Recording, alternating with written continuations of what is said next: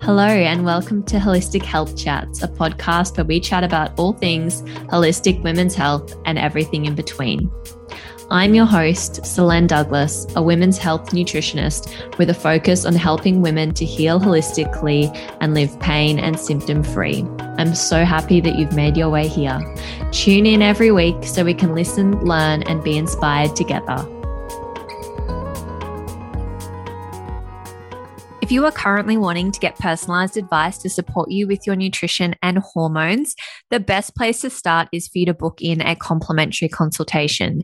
In this 15-minute consultation, we will discuss your current health goals, what you can expect from consultations, and we cover any questions that you may have. If you're happy to go ahead, we book in a time for your initial consultation, but equally, if you need a little time to think about it, that is perfectly okay too. To book in a complimentary consultation, simply head over to selendouglas.com/links and navigate to the book section. Alternatively, you will also find the booking link in the show notes on this episode. We hope to meet you very soon. I think I need to start out this intro by apologizing. It has been a minute since I have released a new episode, and honestly, my excuse, which I think is a pretty good one, is that I had a baby and I thought that I would be able to keep on top of producing a podcast each week. And I had endeavored to be ahead before having him, but time just got away from me. I had a lot of things going on in the back end of my business with new team members and things like that joining before I went on maternity leave. So the podcast did unfortunately take a back seat during all that, and it became all a little bit too much after I'd had him. So I decided to take a short hiatus, but I'm a little more on top of things now. So here we are. In this week's episode, I am back talking to you with Danielle. Maybe you know, maybe you don't, but Danielle is now practicing out of Selene Douglas Nutrition, and over the next few months, you will be hearing a lot more from her. In this episode, we are following on from a recent episode that we did in which we talked about the HPA axis. That stands for hypothalamic pituitary adrenal axis. And in that first episode, we were talking about its role in different disease states. So if you haven't listened to that and you're like, HPA what? Maybe go back and listen to that one first. If you are all across the HPA axis and that is not an unfamiliar term, then continue listening. Today, we are chatting all about fasting, restrictive diets, and caffeine and how these affect your HPA axis. This topic is particularly relevant to anyone who's experimenting or experimented with fasting, restrictive diets, and to be honest, probably relevant to most of us, nearly all of us who at some point I'm sure have been guilty of drinking a little bit too much caffeine. So in this episode, we'll be talking all about what that does and what signs and symptoms you can be looking out for in your body. Without further ado, let's dive into this week's episode. Hi, Danielle. Welcome back to the show. Hey, Selene. Thank you for having me back. It's so good to be here. It is. So much has happened since we last spoke. You've been away. You went to Nepal for 3 weeks. Yeah. And I've had a baby. Yes. So both doing big things. And we're back today to talk about the HPA axis again. So a bit of a follow on from our last, appointment recording and talk about the impact of things like fasting, restrictive diets, and caffeine as well. Mm-hmm. So it is. I'd love to start with if you could just give us a summary again, like if this is if you haven't listened to the first episode, like what is the HPA axis, and what are those kind of like basic signs and symptoms that we might have some things going on there? Yeah, definitely, Selene. So the HPA axis for short, so it's actually the hypothalamus pituitary adrenal axis. And essentially it's this communication pathway between what we would say our brain and our adrenals. And what this HPA axis is doing day to day is it's responding to our external and our internal environment. So external, we're often maybe aware of what's going on around us externally, but often, sometimes that can be, things that are happening in our environment we aren't aware of, and we're having a stress response. So the HPA axis essentially is also governing this stress response. So it is producing, when we have that input of a stressor in our environment, the HPA axis will respond accordingly, and it then will produce what we call glucocorticoids, or for short, those stress hormones. It will produce adrenaline, cortisol, the big one that we always talk about, DHEA, those sorts of things. So this is why the HPA axis is so important, especially for us in our modern world, because we're all stressed in some way. So aren't we just? Yeah. And it can affect so many different conditions.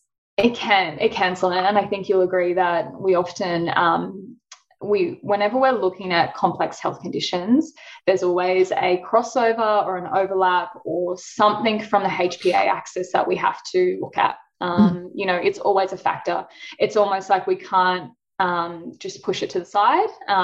We've always got to treat it accordingly with everyone that we see, really. Yeah, definitely. And because I guess of the different systems that it can affect, like it can affect thyroid function, it can affect, androgen production, all these different things. That's why it can look like you've got, lots of different health issues. But if we were to kind of trace it back to that top level issue, that's where, it might not just be one thing, but it could actually just be that one root issue. And that's like the whole find the root cause thing. Definitely. That we all bang on about. That we go on all the time. And that's it. Well, and, like you're saying, whether it's digestion, whether it's, sleep issues, whether it's, weight issues, we can trace it back to the HPA axis often. So, yeah.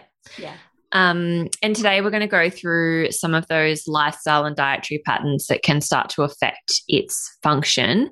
So where did you want to start with this? This is a fun one, Selene. I think one of the best places that we can probably start is caffeine. And because once again, most people are having some form of caffeine in their day, if not multiple forms. And it has such an impact on the HPA axis. And the reason for that is that caffeine will trigger that stress response in the body. So when we consume caffeine, and also caffeine's absorbed quite quickly. So that's another thing to think about, that I think even, the time frame is within about 45 minutes of us drinking caffeine, it's absorbed. And so within that time frame, we're going to initiate a stress response. So what that means is that the body will produce cortisol when we drink caffeine. That's just a given. And so, of course, if we're also having caffeine at interesting times of the day, not just the morning, which we'll still focus on, looking at the morning, but if you're someone who's drinking caffeine in the afternoon or the evening, you'll absolutely be triggering this cascade of stress hormones to be produced. Yeah, definitely. And what are some of the other things, I guess, caffeine, what does that do for, like our blood sugar and things like this? Because I find often it's like that light bulb moment for clients in clinic, particularly those with metabolic health sorts of issues, which we'll talk about the weight loss side of things in today's episode. But, it is that real light bulb moment for them when they're like, oh, so when I'm drinking too many cups of coffee, it's actually stimulating my body to break down more sugar and dump it into the bloodstream. Like, people do not realize that that's happening. Exactly. So, and that's it. It's such a good point for us to come to, is that, and once again, in conjunction with cortisol, when we are having that stress response, once again, I don't think many people realize is that we're also triggering that glucose as well, that glucose response to be happening. So cortisol will also essentially liberate that glucose into the bloodstream, because the body needs glucose to adequately have that stress response. So if you think about from a blood sugar dysregulation perspective, which we would probably say most people are suffering from to some degree, some more mild, some more severe, but everyone has some sort of blood sugar issue. From a dietary perspective, caffeine can be a huge driving factor for this. And so also too, if we think about a very classic scenario, and we've spoken about this, it's we're having coffee, we're first thing in the morning on an empty stomach, that's wreaking havoc on our blood sugar levels, because it's the first sort of input that the body's getting in the morning, and essentially it's telling the body, okay, here's some caffeine, we're going to have a stress response, we're going to have that cortisol produced, and also we're going to throw our blood sugar out from the get-go in the morning. So blood sugar is a huge area that we look at with caffeine consumption, but also to digestion. I think that's another one that we need to come back to in terms of where caffeine can also impact our digestive capacity. It can lead to sometimes issues in terms of symptoms, so that whether that be reflux, or even long term, especially if we're having it on an empty stomach, we can start to look at issues with the gut lining, leaky gut, those sorts of things, because caffeine in its nature as well is quite acidic. So that's probably another thing to remind us, of that impact on the gastrointestinal system as a whole. Yeah, definitely. And I mean, if you have a client as well coming to you with like sort of those IBS-like symptoms, sometimes it is, maybe they do have IBS. I shouldn't say that. IBS isn't really a thing anyway, but like, maybe there is something further there going on with their gut, but it can be something as simple as like making those tweaks to caffeine consumption, or maybe having too many coffees and things like that. And I just think from, a stress and anxiety perspective, if you are someone that is predisposed to feeling stressed, feeling anxious throughout the day, like caffeine is not your friend. And that's coming from like someone who loves coffee. But yeah, you need to understand what it's actually doing in your body. So it's causing you to, produce additional stress hormones. It starts to then also like affect your appetite, which is something that we talked about before we started recording, where if you are that person that's saying like, I'm not hungry in the morning, is the first thing that you're doing having a cup of coffee, because when we understand what it's doing with our stress hormones, I mean, how many people want to sit down and eat a meal when they're stressed? Like most of people don't want to. And so when you've got that internal production of stress hormones going on, that is, diverting away your appetite and sort of desire to eat first thing in the morning. And then we've got that blood sugar response. And then, the flow on effect of that throughout the day can be increased cravings, wanting more sugar, all sorts of different things. Is there anything there that I've left off? Yeah, and as well, Selene, I think fatigue, that's a huge one. Energy. So if we think about as well, once again, the HPA axis, it can, when it's imbalanced, as we spoke about on our last podcast episode, it's such a driver of energy and fatigue type issues. So if we're also then feeding that with caffeine, which gives us that initial hit of energy, of course, we're going to be looking for that stimulus across the day more and more. And, how often does this lead to then people having multiple cups of coffee a day? Yes. We've all done it at some point, but also then sugar, because what the body's then telling us is that we need that quick hit of glucose. And so we look for more of that, starchy carbohydrates, refined sugars, if we're reaching for those processed packaged type foods, because it's going to be that quick hit of energy that the body needs. So fatigue energy is a big one. Headaches, I find that's just sometimes, how often do we speak to people that may even just say, look, I've got this dull headache all day, every day. Is that something happening from a blood sugar perspective, from an adrenal perspective, and also just really, like you're talking about, Selene, when we're not nourishing our body with the right food, the right macronutrients at the right time of day, we're just not going to feel great in general. So yeah, absolutely. So main lesson here is like, caffeine's not necessarily bad. We're not demonizing it, but let's have it after breakfast.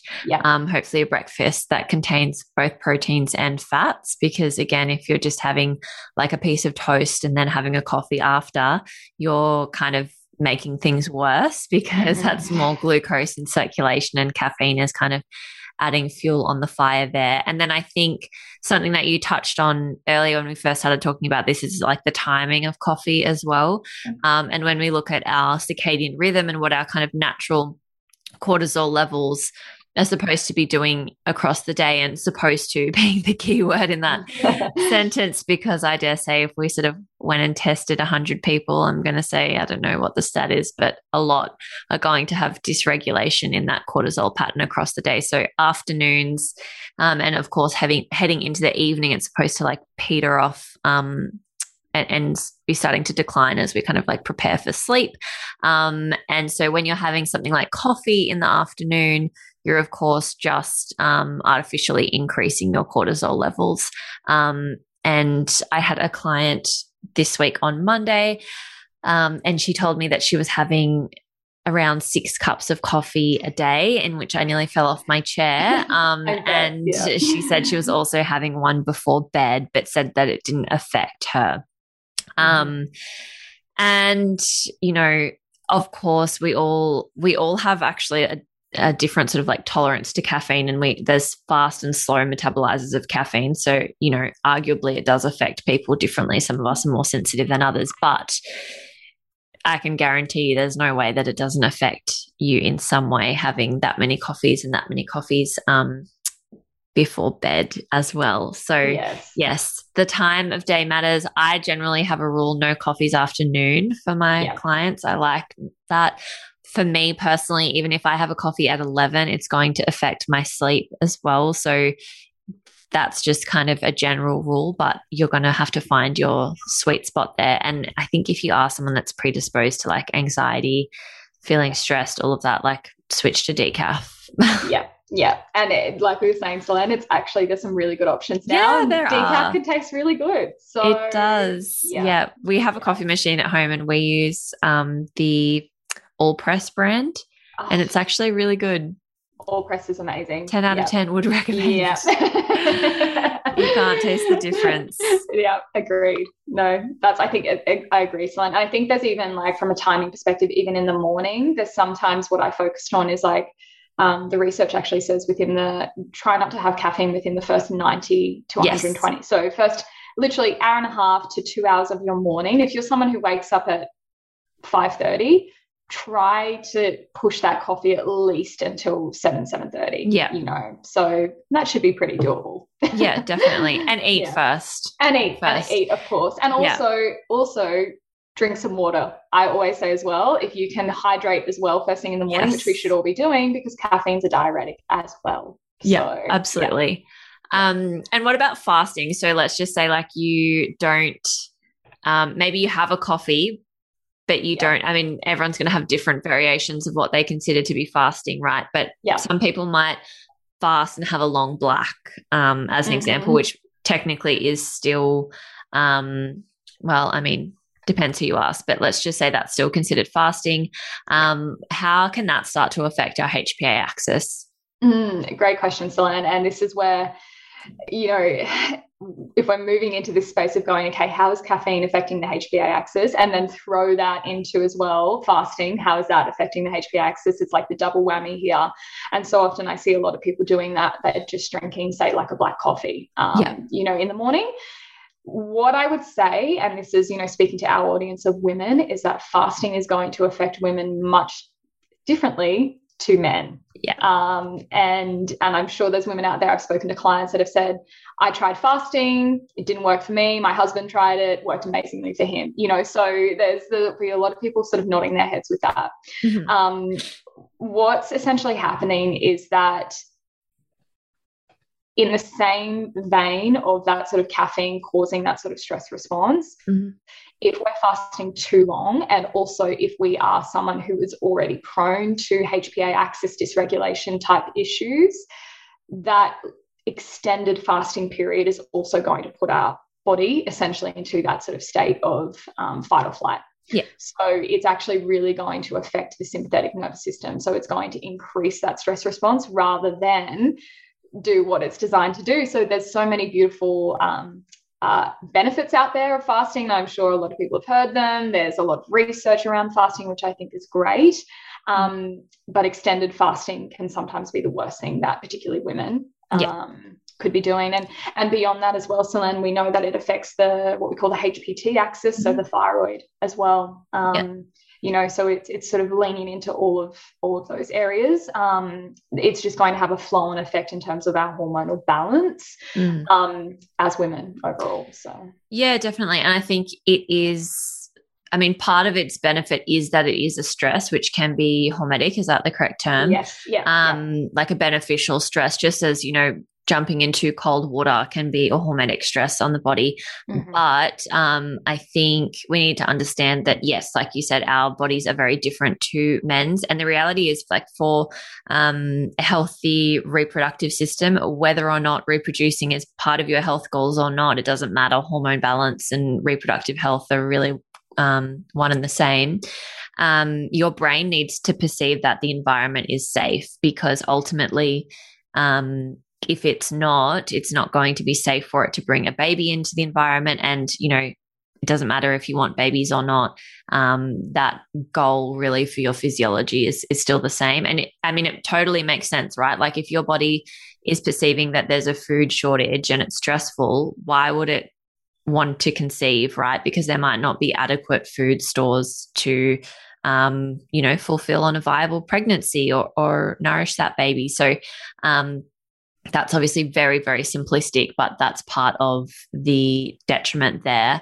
And it depends as well. I think some of the other, I guess, potential negatives here are that, if you are then fasting, but then that's leading to blood sugar dysregulation. And so when you get home in the afternoon, you're just like smashing the pantry with everything you can find. Like, is it really worth it not eating for that extra 2 hours in the morning? Probably not. Exactly. Yeah. And I do think that everyone should be going like 12 hours overnight fasting. So giving their digestion a good break. So that's why I guess definitions are helpful around like what actually is fasting or what's not, because we all do fast, I guess, to some extent, which is really healthy and natural. But we're more probably talking over, like, would you say like the 14, 15 mark for women? Exactly, Selene. So, and that's a good point to distinguish here. If we're really starting to get over that sort of 14-hour fasting mark, that's where we start to see more of these detrimental effects. Definitely. And there might be some that can like tolerate slightly longer, possibly in like menopause and things like that. That's where it would be more suitable. But yeah, generally speaking, most of us don't need to be going longer than 14 hours or so without eating. And I think generally in clinic, if someone does have, say, like something like amenorrhea, I am very strict on wanting to keep it no longer than 12 hours. Like, I don't want them to, have dinner, then go to sleep, get up and train in the morning, have a coffee, and then like maybe have breakfast around 10 a.m. I'm like, no, that's not going to work. Not at all. And that's exactly it, Selene. As you were saying, hormone balance and reproductive health are one and the same for women that are still of an age where we are menstruating, or that is the desire for our body to be menstruating. So I agree, particularly in cases of something like amenorrhea, that extended fasting would just be a definite no. But also too, from a metabolic health perspective, once again coming back to that blood sugar control, it could really be something that could be actually throwing that out more for someone if they're trying to do an extended fast. And then, like you said, then when they're opening up their eating window, this is the other thing. It's like, how are we opening that eating window? A lot of the time people aren't doing that with a really balanced meal. So that's also, once again, contributing to that whole stress cascade and that HPA axis issue there. So yeah, definitely. And the irony, which feeds into what we're going to talk about with the restrictive diets next, is like the irony with this sort of thing is that you mentioned the HPT axis, which is hypothalamic pituitary thyroid axis, is like all of these things can really start to impact your thyroid health. And your thyroid is basically your metabolism. It really sets the tone of your metabolic rate. So the irony with these things is that often, especially with things like fasting and restrictive diets, they might be done to help us lose weight or achieve a certain physical goal, but we can actually be running in the wrong direction mistakenly. So did you want to talk to us about, restrictive diets? What are some of the ones out there? We were obviously talking about one in particular off air, which is quite horrifying. A couple actually. And then even maybe tell us about your client that you're working with at the moment.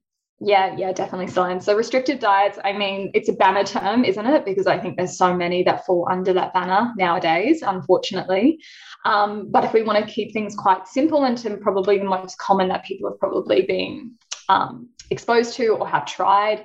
So when I say restrictive, like something like calorie counting. So if we're counting really from calories rather than from where we more so count macronutrients, that's a difference as well. So I find within that calorie counting, people are either focusing on very low calorie intake, which once again, for a short-term period of time may give them those weight loss effects, but long-term it's affecting their whole metabolic health and thyroid and those sorts of things. So they're actually then struggling later down the track to maintain a healthy weight. So calorie counting is a big one.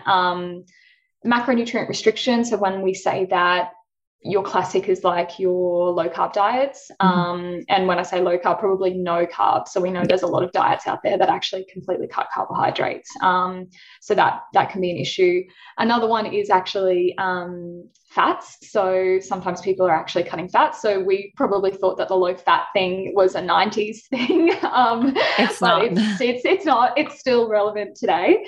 And I'll go into that in a moment with actually some sort of programs out there that advocate for that. Your classic shake diets where people are literally just drinking powdered shakes for most of the day or replacing a lot of their meals with these shakes. So once again, very low calorie diets, but also no nutritional value coming through in those types of shake diets. Another one, which some people may be familiar with, is the HCG diet. That one I just have a lot of issues with, and have seen actually a lot of people that went to health professionals with good intentions to do something that will support weight loss, metabolic health, and go on a highly restricted diet like this. I think that one's even 500 calories a day. But what they're also taking in conjunction with that is a particular hormone to support weight loss. So it's all very wrong. And if we think about, in the short term, they might lose a couple of kilos or extreme, they might have some extreme weight loss if they're overweight or obese. But is that actually going to be beneficial for them long term? Probably not. So, and this brings to light what we were talking about, Celine. I did have a client, we were talking through sort of her journey with restrictive diets. And I'm not sure if I should say the name, but a particular gym franchise out there has, as part of the program that they do, a diet that they have and they give to their clients. And this one highly restricts certain macronutrients, particularly fats, but also for the amount of activity that these people are doing and the exercise, and so the output of energy, the amount of calories that and I will say that they're surviving on, is incredibly damaging to their health overall, their metabolism and hormone balance. And we see this once again affects women more than men in these sorts of cases. Yeah, it was 1,400 calories, which is just like so low. I wouldn't put anyone on. I mean, I don't calorie prescribe anyway. I like to get an idea of how many macronutrients people are eating, but I tend to kind of do the math on that if it needs to be done. But 1,400 calories, which is just so low. And particularly when they are doing this challenge and probably working out maybe like 5 times a week or so. I mean, I guess if it's a challenge, they probably are doing it fairly strictly. And I don't know if it's this particular one, and it could well be, but I've seen one that as say it's like a 6-week challenge, the frequency of workouts goes up. But in the same line, the amount of calories is going down. So they might start out at, let's say, like 1,600 calories a day, but by the end of the 6 weeks or whatever, they're down to, 1,200, 1,100, whatever. But the amount of workouts per week has gone up. And I can't. It's just scary, isn't it? It is really scary. And it's very damaging for a lot of people. And this particular client that you're working with, she has no period at the moment. And coming back to what we were talking about before, well, of course, like that environment that she's living in is not safe, really. Exactly. It's not safe. She doesn't have adequate nutrition. And I'm sure there's more complexity to it than that, but that is definitely part of it. And I have had a number of amenorrhea clients this year, and they've pretty much all had that very similar health timeline of story of like getting really into their fitness and being prescribed something from their trainer, even getting into like more of that bodybuilder type thing. And it's just so common that we then see your period has sort of gone AWOL and disappeared. And that is like your textbook HPA axis issue. Absolutely, Cyan. And also, and I think this is what's really difficult and what we see in our clients is that short-term goal or period of time where they were highly restricting calories, they were exercising, multiple times a week, a day even, doing quite high intensity workout. What we see now is the symptoms they have on the back of that are things like, yes, amenorrhea, but then what they're really struggling with is the weight gain that comes on the back of that, because the body is in such a and they probably get misdiagnosed with PCOS. And then they get given certain medications or get told go on the pill, or so, and this is it. We can see what the root cause is, as practitioners we see that, but then trying to get our clients back to a path of healthy eating and actually eating adequate calories. And I know you'll agree with me, Celine, sometimes the hardest thing that our clients have to take on is when we say you need to eat more to get a period, because they've been taught previously to eat less, restrict to achieve a certain body, but no one sort of told them along the way, oh, hey, hang on a minute, if you do this, this is how it's going to affect your hormones, your reproductive organs, all of these sorts of things. So, and that's sort of the damaging process that restrictive dieting will have. And I just, I hope that there's more, and there is more education out there, and even podcasts like ours actually just bringing this to light to sort of tell women that, hey, this doesn't have to be, an option. We don't have to restrict our calories to next to nothing to achieve a certain body. Because it's also going to have such detrimental effects on our health overall. So you can absolutely eat food, feel satiated, feel happy, and lose weight in the process. You don't have to, like white knuckle your way there and then frankly end up like totally damaging your health. Yeah. And it is a real like unlearning. I think with the whole restrictive diet side of things, it takes time, and I tend to always do it quite slowly, particularly with the fats. Like I might have a goal of, not going to give a particular gram amount, but wanting to get them to get to a certain amount. And I'm like, we're going to need to do this over like 4 months really, because, from a digestive perspective, having not eaten them for so long, you're probably not going to tolerate it very well if we start just adding in a whole bunch of fats. But I think more important even is like the mental aspect of that for people. They kind of need to like inch their way there. And from a metabolic perspective, if you've been eating a really restrictive, like 1,400 calorie diet, we're not going to want to get you up to closer to 2,000 or whatever, like overnight. It kind of needs to be done, in quite a strategic way. But they're the main things I think that there's obviously a whole bunch of other things, but the main